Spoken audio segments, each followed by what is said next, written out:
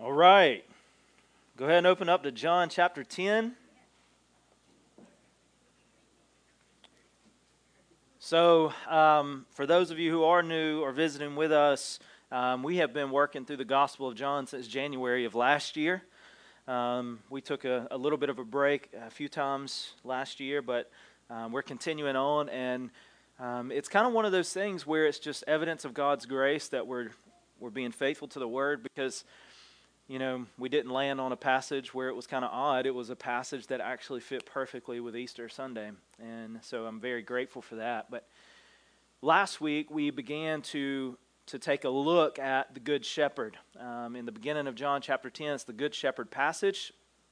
We began to look at the Good Shepherd. And in the first portion, verses 1 through 10, really point us to the fact that God, Jesus, is a caring shepherd, that he draws in his sheep and that he defends his sheep. And we were taken to what Middle Eastern shepherding looked like. It looks a lot different than shepherding does in our mind. In our mind, probably what we picture is a shepherd with a sheep herding dog, and you're driving sheep. They're wrangling the sheep and you're driving the sheep. But in those days, what you would have is actually a much different picture. And in that culture, you have a much different picture. Usually attached to the house, there would be what's known as a sheepfold, and it's a large round stone structure with one gate. And there was a gatekeeper, and that gatekeeper would only open the door to that gate. He would only open that gate to a shepherd that he knew. And in the evening time, they would actually herd in several flocks of sheep into that sheepfold. So it's a large structure. In the morning, the gatekeeper would again open the door for the shepherds. The shepherds would take places out in the field in separate places, and they would begin to call their sheep by name. Now, if you know, sheep are not the most intelligent animals, but they would hear their shepherd's voice, and they would go to their shepherd. So, in our day, imagine you're a teacher, and just, I don't know, say you're teaching kindergartners, since my oldest is in kindergarten, and you had a couple teachers out there and they just said, all right, kids, let's go. What happens? It's probably chaos, right? Well, sheep, they hear the voice of their shepherd and they begin to flock to their specific shepherd because they love their shepherd, because they know they're loved by their shepherd. Their shepherds know them. They are with them, and the sheep trust the shepherd. And this morning we're going to continue in the Good Shepherd passage, but we're going to look at the beautiful shepherd. You should see that on your bulletin, that the title of the sermon is The Beautiful Shepherd.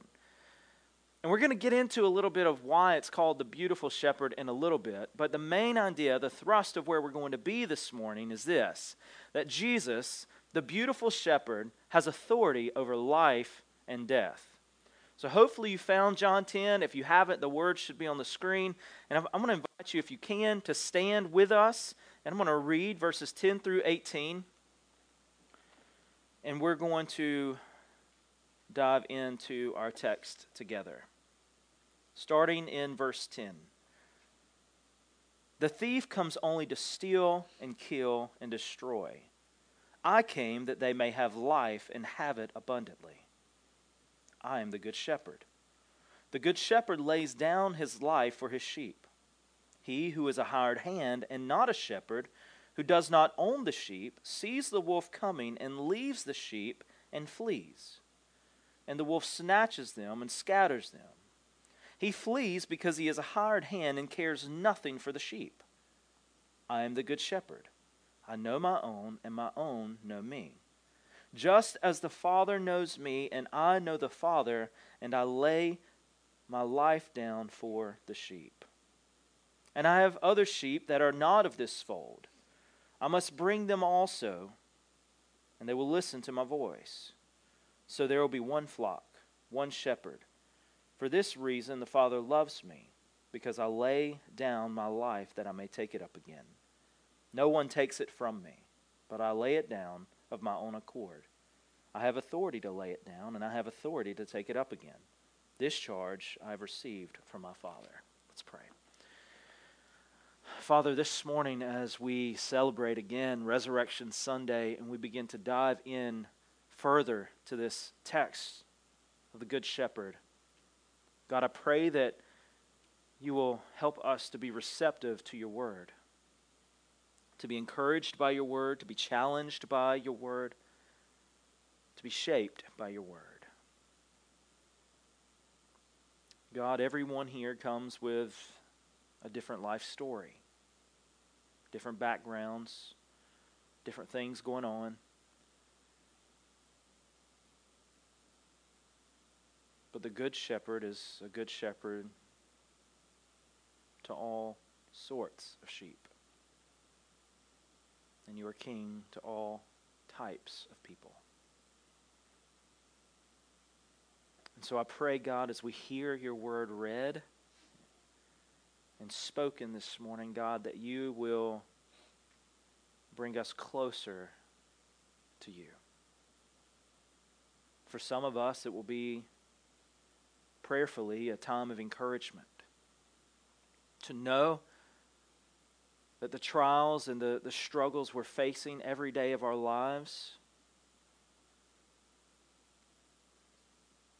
are not going to be our fate, but they're just simply a destination on our way to the heavenly kingdom. A burden that'll be laid off of our back at the cross. For some, it will be challenging. Maybe, Father, there are those here that have never trusted in the saving work of Jesus. I pray, God, that your word will speak life into their hearts and their souls today.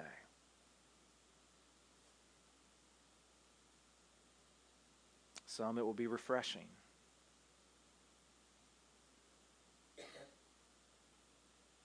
God, whatever our story, whatever our situation,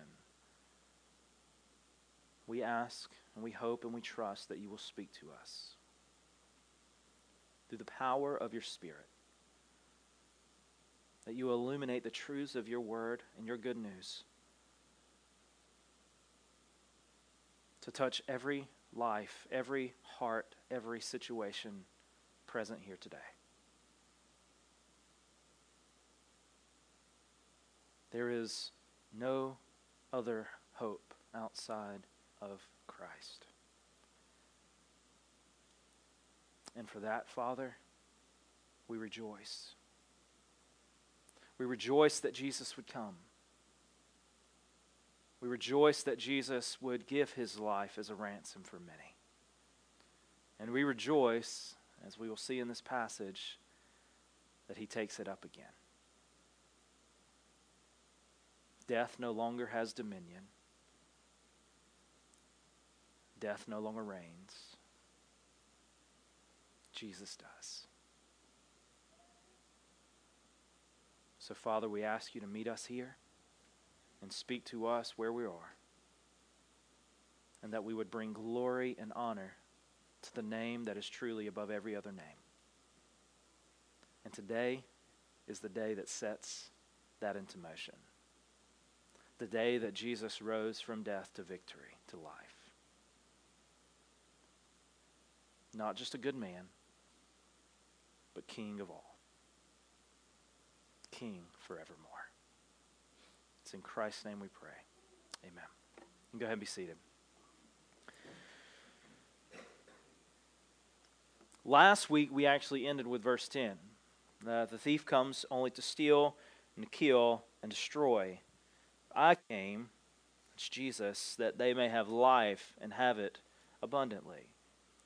The question telling off of that is, how then does he accomplish this? How does he come and how does he give abundant life? The first point that we see in our text today is that Jesus is the beautiful shepherd. We can't start without starting there. Verse 11, the very first 5 words, I am the good shepherd. That's as opposed to a false shepherd. A false shepherd, when a thief comes, when a robber comes, when danger comes, when trials come, a false shepherd will run. He will hide. He will flee because he does not care for his own. not his sheep, because they're not his own. He cares for his own self. A false shepherd does not love the sheep. It's simply a job. A false shepherd does not protect the sheep because he's only worried about protecting himself. But the good news is that Jesus will not fail. He will not run. Whereas a false shepherd does not care, and he runs and he flees, the good shepherd never runs. He never retreats.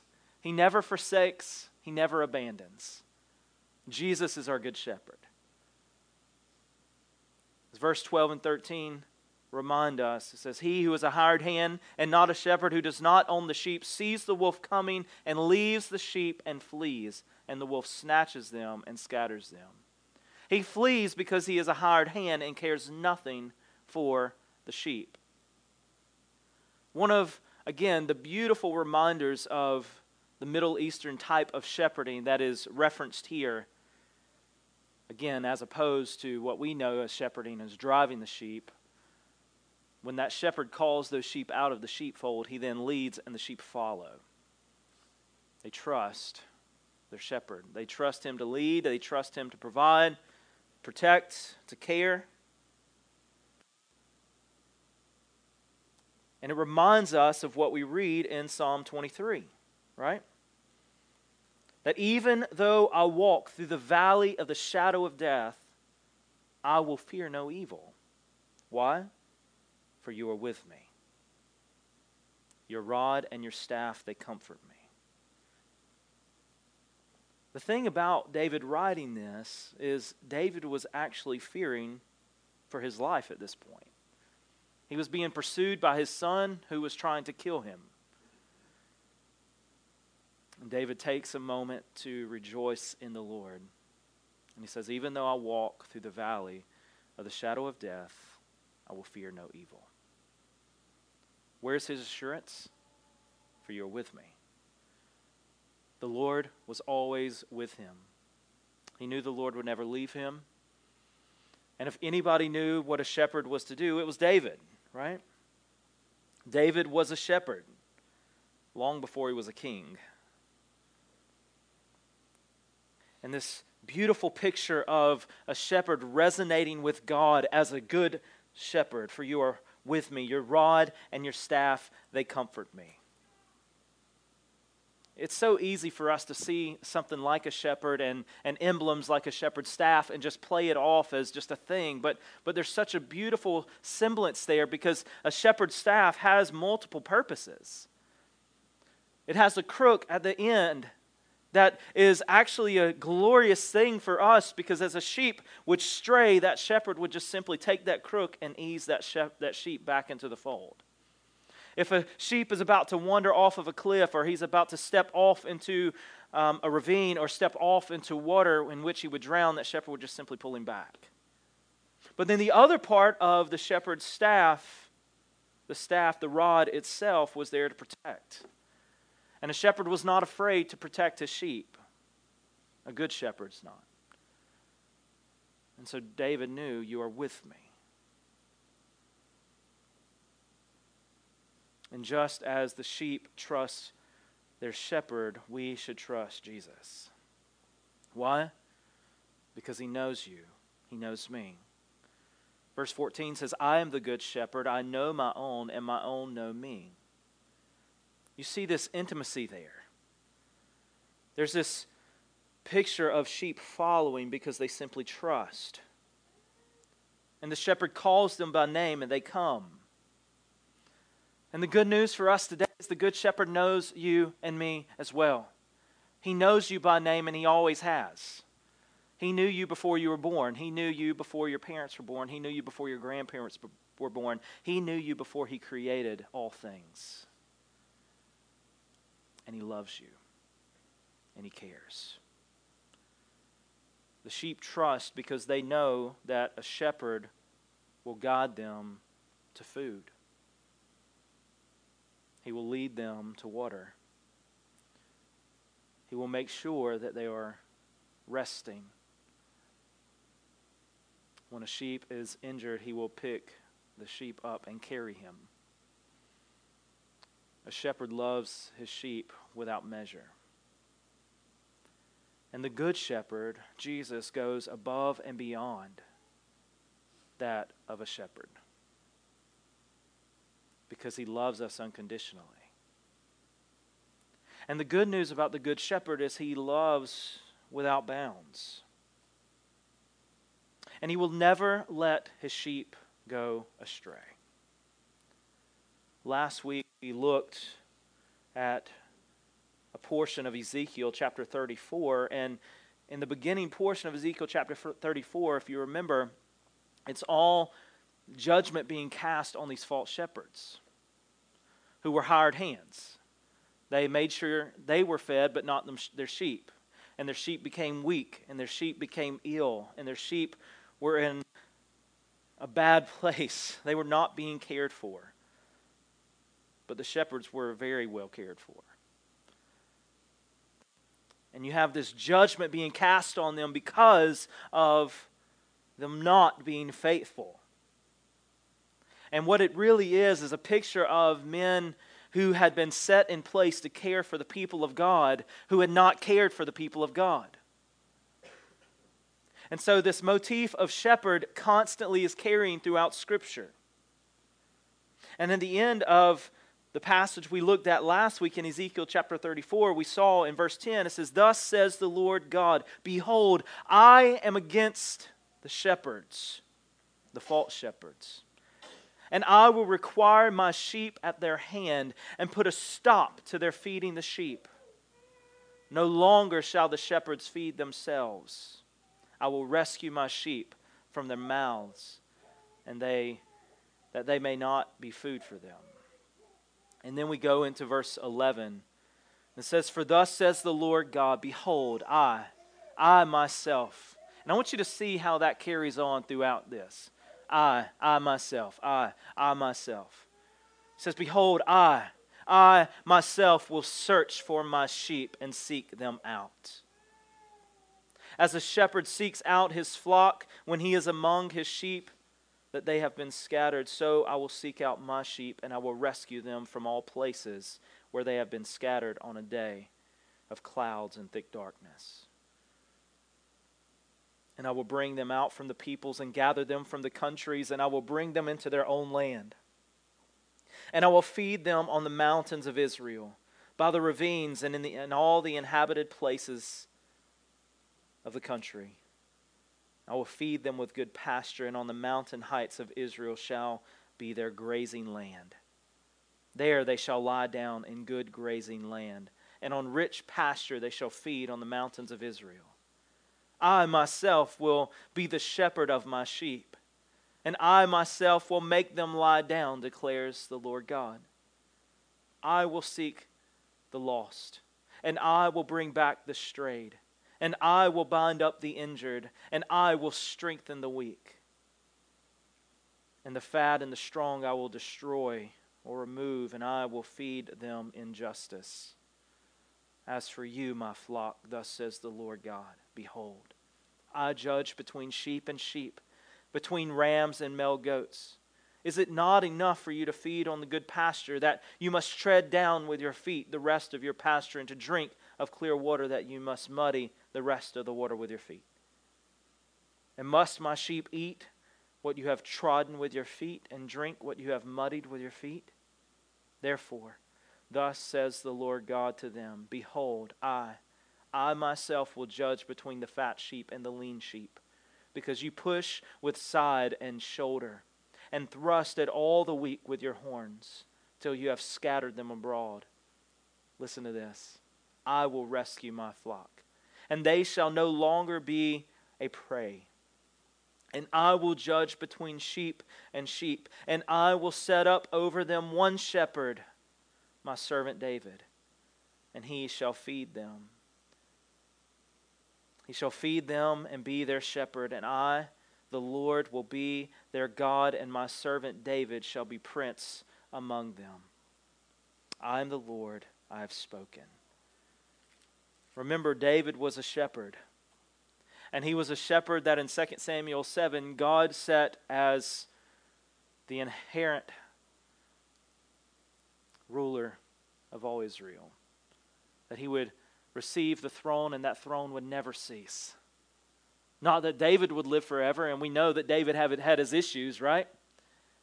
But it was a throne that pointed to King Jesus, who would come through the line of David, who would set up his throne, and it would never fail. It would never fail because Jesus never fails. He will let none of his sheep go astray, and even when we're wounded and even when we're taken advantage of, Jesus will never leave us. So the question is why the beautiful shepherd? I'll be honest, this is something that I actually never knew until this week. When I was at Bruton Parker, I took 3 semesters of Greek, and I maybe learned this, but I did not remember it. But in Greek, there are actually 2 words for good, and one of them is kalos, and it actually means beautiful. That's the word good here. I'm the beautiful shepherd. He's beautiful because he cares without measure. He's beautiful because he loves without bounds. He's beautiful because he will literally put himself in our place. And the truth is the unbounded love of Jesus, the Good Shepherd, is remarkably beautiful. Why? Because he's the beautiful shepherd. How do we know that he's the beautiful shepherd? He's the beautiful shepherd because he lays down his life for his sheep. That is, Jesus dies for his sheep. Again, back in verse 11, he says, I am the good shepherd. The good shepherd lays down his life for the sheep. What separates a false shepherd from a good shepherd? Limitless care. The fact that when danger comes, when trials come, when struggles come, what does a false shepherd do? He runs, he retreats, he abandons, he forsakes, but the good shepherd does not. The good shepherd will not flee, he will not run. The good shepherd, the beautiful shepherd, instead, he lays down his life for his sheep. The ultimate mark of a good shepherd is to protect at all cost. There is nothing that can stop the love of God. David, as a picture of a shepherd, and I don't know if you remember, but David was not all that powerful. Part of the reason David was cast out is because David was small. He was small in stature. He was not very important. He was the baby boy. And even when the Israelite army went to battle against the Philistines, he actually had to stay back to care for the sheep because he was too small. And when he went to deliver food to his brothers, Goliath had made the challenge to send out the Israelites' best soldier, and everybody was terrified of Goliath, so they just sat and waited. Nobody would do it. So what's David, the little runt shepherd boy, do? He shows up and he says, I'll do it. And so King Saul, such a mighty man, says, okay, David, you can do it. Here's my armor. But his armor was too big, so David simply grabs the stones and goes to battle with Goliath, and we all know how that story ends. But long before that, David had done something else. He had killed a lion, and he had killed a bear to protect his flock. Again, a lion is a massive animal. A bear is a massive animal. David was not a massive human being, and he defeated them. And this is just me, but I honestly think that is pointing even more so to Christ than people realize. Because in Isaiah, we read that there's nothing really worth looking at with Jesus. And David protected his sheep at all cost, and the Good Shepherd goes even further. Because a good shepherd is willing to protect his sheep even unto death. And that's where we get into the idea of substitution. That a shepherd would put himself in harm's way so that his sheep are not. See, going all the way back to the Garden of Eden, when Adam and Eve fell, when they listened to the serpent and they ate of the forbidden fruit, sin entered into them and entered into this world. And we're all sinners. We can't escape that. There's nothing we can do on our own to flee from that. And Romans 6 says that the punishment of sin is death. But it also says the gift of God is eternal life through Jesus. And so Jesus comes and he gives himself as a ransom for many. He puts himself in our place. The godly for the ungodly. The perfect for the flawed. He substitutes himself. According to verse 14, verse 15, check that. Verse 11, I am the good shepherd, and the good shepherd lays down his life for his sheep. Jesus is the good shepherd in our place. The punishment for sin was death, and Jesus died. How deep the Father's love for us, how vast beyond all measure, that he should give his only Son to make a wretch his treasure. I love the depth of that. Because so often there's something there that we miss. That he would give his only Son. We all growing up, if we go to church events, we're hearing John 3:16. But there's another passage that points to this great truth as well. Isaiah chapter 53. And Isaiah is an absolutely moving book.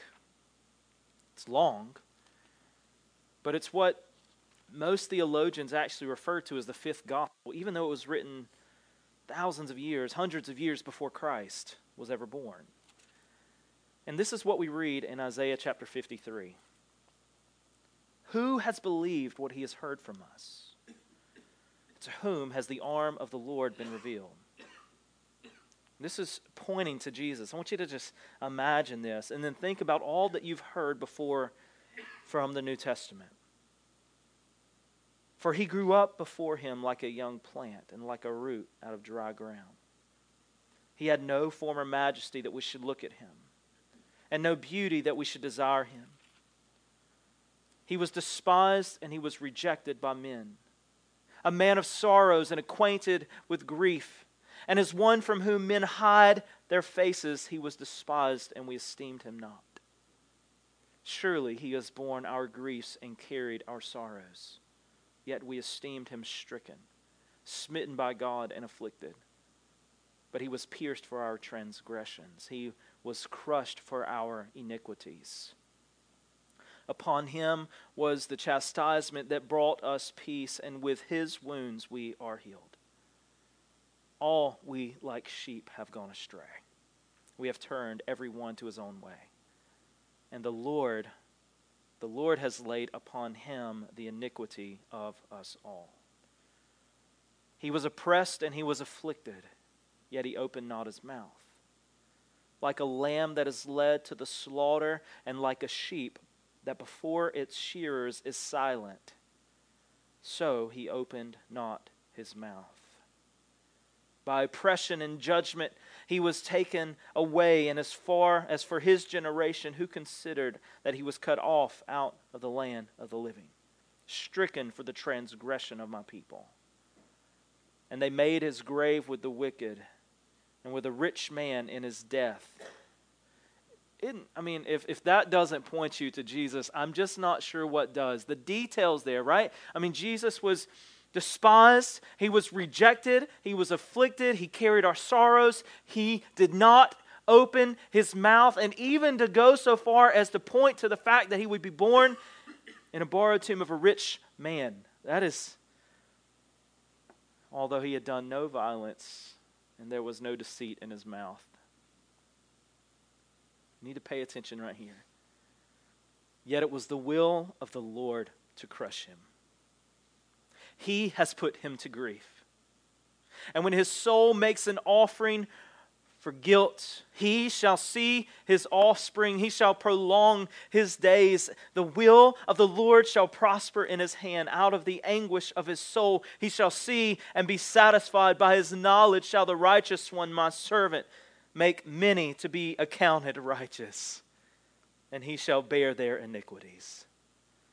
Therefore I will divide him a portion with the many, and he shall divide the spoil with the strong, because he poured out his soul to death and was numbered with the transgressors. Yet he bore the sin of many and makes intercession for the transgressors.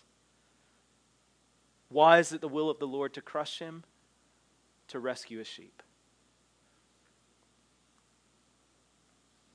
For God so loved the world that he gave his only Son. And here's where it just gets even more beautiful to me. Way back in Genesis, God calls Abraham to take his only son and to sacrifice him to God. And Abraham does what none of us would do, and he packs up soon the next morning. Most of us would probably either try to avoid it altogether or we'll try to push it back as long as possible. If you're a parent, you get that. But Abraham packs up first thing the next morning, and he gets Isaac to gather some things. And they take 2 servants and they begin to go. And God says, I'll tell you when you get to where you need to go. And they go and they get to this point. They get to the base of the mountain, and Abraham tells his 2 servants, you hang back here. Me and Isaac are going to go up the mountain.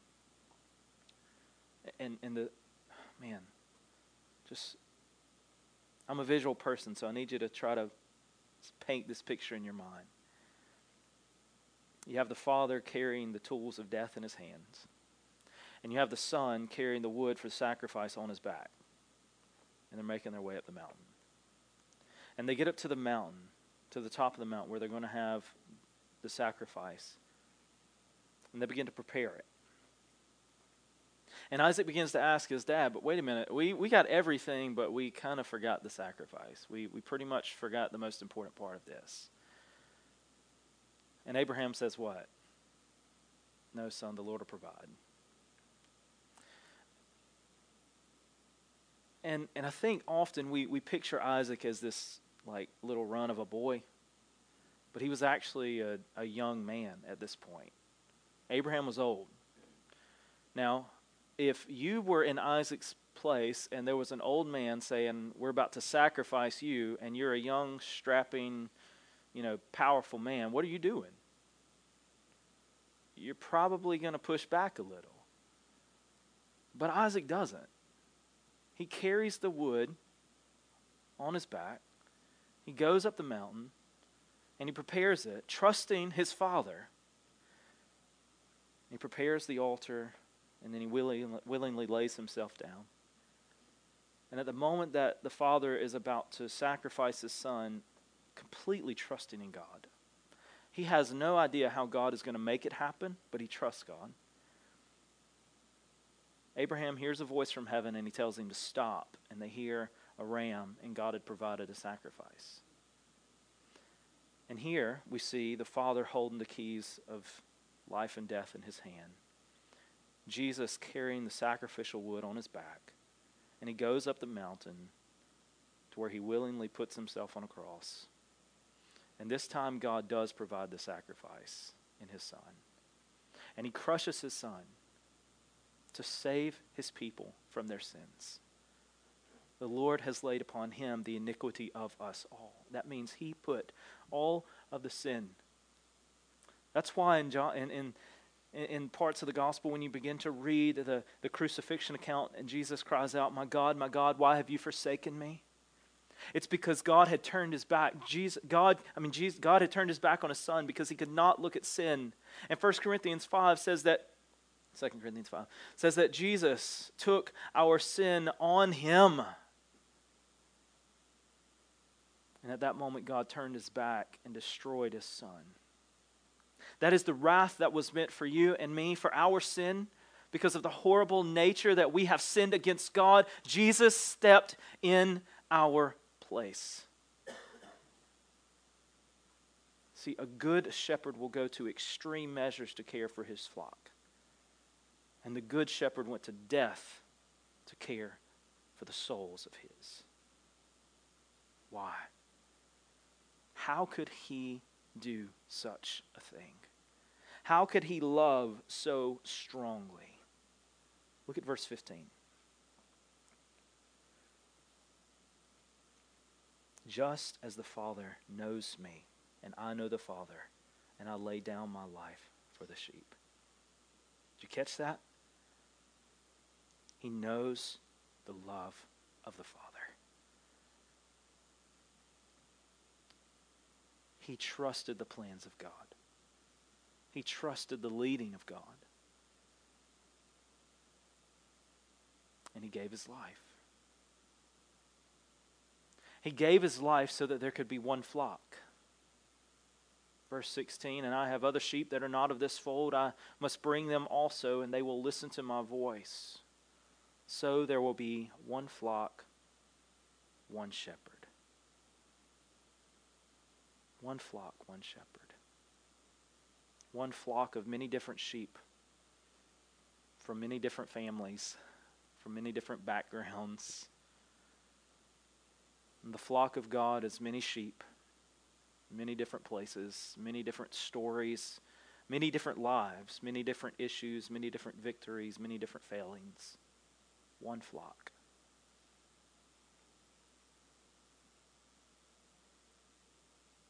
So Jesus came to give life and life abundantly. He came to give life to his sheep, to his people. There is no select group of people based on family, based on socioeconomic class, based on gender, based on race, based on anything. The select group of Christ's sheep are simply selected on grace. That's why we can gather with so many different backgrounds, so many different socioeconomic classes, so many different races, so many different genders, and all serve one shepherd and be of one flock because of the grace of our King and the glories of our King. One shepherd. That's the good news of the beautiful shepherd. And for us, as the sheep of his fold, we are called to take the good news of the beautiful shepherd to the ends of the earth, to declare his glory among the nations, to tell the world that he is good and that his steadfast love endures forever. See, the beauty of the good shepherd, the beautiful shepherd, is that he lays his life down for his sheep. And now he's calling you to trust him with your life. The sheep trust the shepherd and they follow. Are you trusting? And there's no more sacrifices to be given. There's no more ritual to take part in. There's no more work to be done. As the old hymn says, Jesus paid it all. And all to him I owe. Sin had left a crimson stain, and he washed it white as snow. Do you trust him? See, not only does Jesus die for his sheep, but Jesus also lives for his sheep. It is Easter, right? We're supposed to be happy. We're supposed to be peppy. Do you know in the Middle Eastern shepherding, if the shepherd dies, the sheep are normally killed? Kind of makes sense, right? If their whole life is accustomed and attuned to following one shepherd that they trust, they're not going to follow another. And so typically when the shepherd dies, the sheep are killed. They're not going to follow another shepherd. But that's not the case with the beautiful shepherd. The sheep live. They live because he lives. We live because he lives. His death was not permanent. Why? Because he holds the keys to life and death. Death could not defeat him. The grave could not hold him. Verse 17, for this reason the Father loves me, because I lay down my life that I may take it up again. No one takes it from me, but I lay it down on my own accord. I have authority to lay it down, and I have authority to take it up again. This charge I have received from my Father.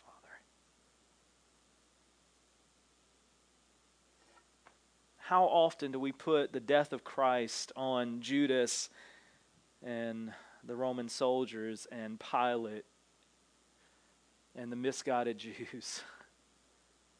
But it was the will of the Lord to crush him. Jesus is saying, I gave my life.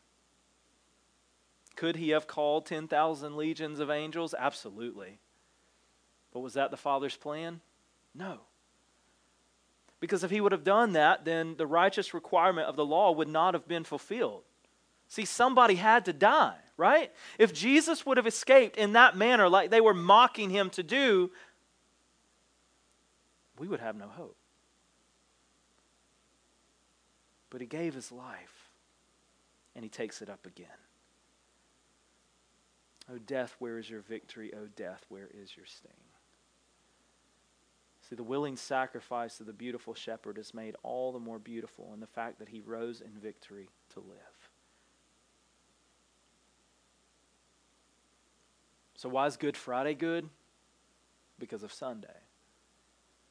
And sometimes I just want on Easter, everybody's probably heard it, I even shared a clip of it, but if you've never had a chance to listen to the whole sermon of S.M. Lockridge, Sunday's, Friday, but Sunday's coming, you should do that. It is outrageous. And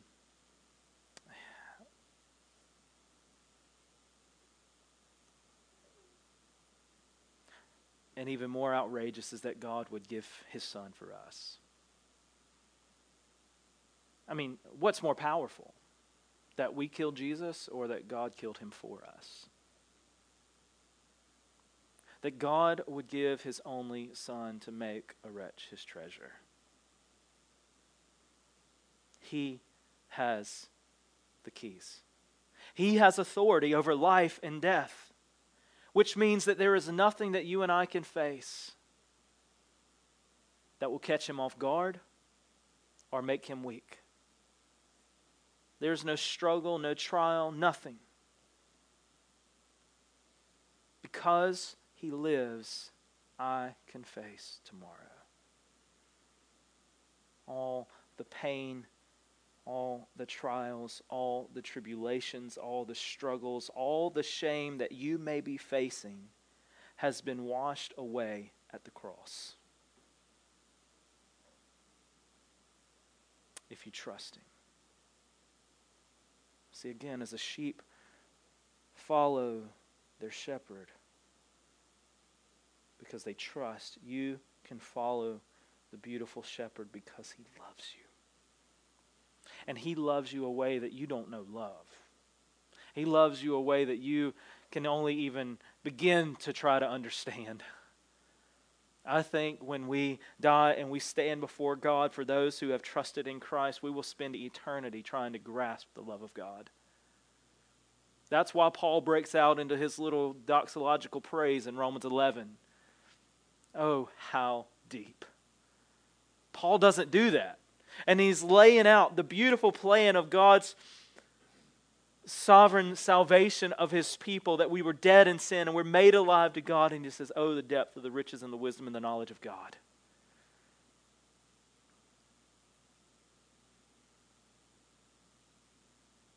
He's good. And he loves you. And he loves me. And he loves us enough to give it all. Will you trust him?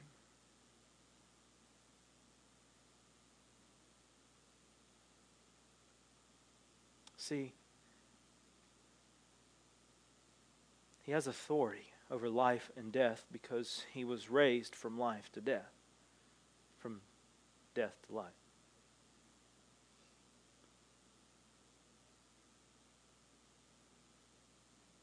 He is the maker of all things. He is the King of all things.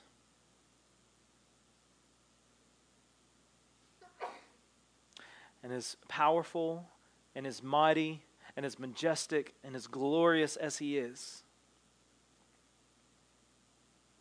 He loves us enough to give His life for us. And I want you to think about that just for a moment. There's not an asterisk here, right? He's not saying, I lay my life down for my sheep if they come on Easter and they act like they have everything together. He's not saying I lay my life down for my sheep as long as they, start attending church and maybe give a little bit. He's not saying I lay my life down for my sheep if I go on a mission trip occasionally. He's not saying I lay my life down for my sheep if they volunteer. He's not saying I lay my life down for my sheep if they live a good life and people respect them. That's not what he's saying. See, the beauty of the gospel, the beauty of the good news of Jesus is that He lays His life down for His sheep and He knows us. That means He knows our deepest and darkest secrets. I told you before, He knew you before you were born. He knew you before your parents before your grandparents before He created all things. He knew you. And He had set His face to Jerusalem, to the cross. Right? For God demonstrates His own love for us in that while we were yet sinners, Christ died. So what does that mean? That means it doesn't matter how good you are. It doesn't matter what kind of money you got or what kind of job you got or what kind of family you got. None of that matters. What matters is our relationship with Christ. What matters is if we have trusted the Good Shepherd. What matters is if we have given everything, if we have surrendered everything into the hands of the beautiful Shepherd. And I don't know, maybe we're a lot of folks that look like we have it all together. I don't know. But I do know that He does say that there are going to be many who stand before me that thought they had it all together. My paraphrase. There are going to be a lot of people who thought that they had the keys to the kingdom. The question is do we believe? Do we believe that Jesus is the Good Shepherd? Do we believe that He gave His life for His sheep? Do we believe that we are His sheep? Do we believe that He knows the love of the Father? Do we believe that He knows you by name? Do we believe that He has the authority to take His life up again?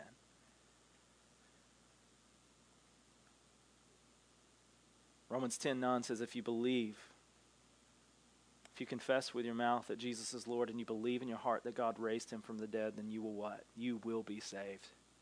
That's the good news of the gospel. He has authority over life and death. The keys are in His hands. So do you believe? And do you trust Him? If not, today is the day. Let's pray.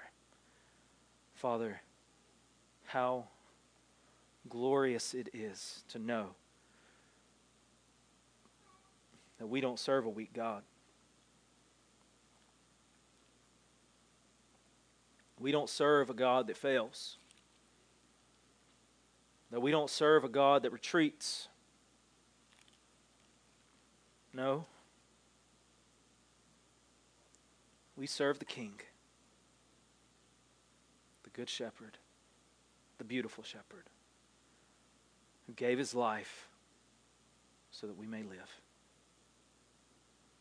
And Father, for those here today who have never truly trusted in You, I pray, God, that You will begin to move in their hearts, that they will see their need, their desperate need for You, and that they will cry out to You to save.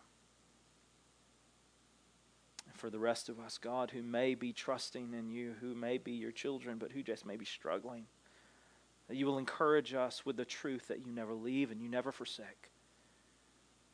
It doesn't matter what kind of junk we do or what kind of sins we fall into, God, if we trust in You, You will never leave us. Never leave us. Because Your love goes beyond all of those things. So make much of Yourself in this time, God, and we ask that salvation would come to those who are calling out. It's in Christ's name we pray.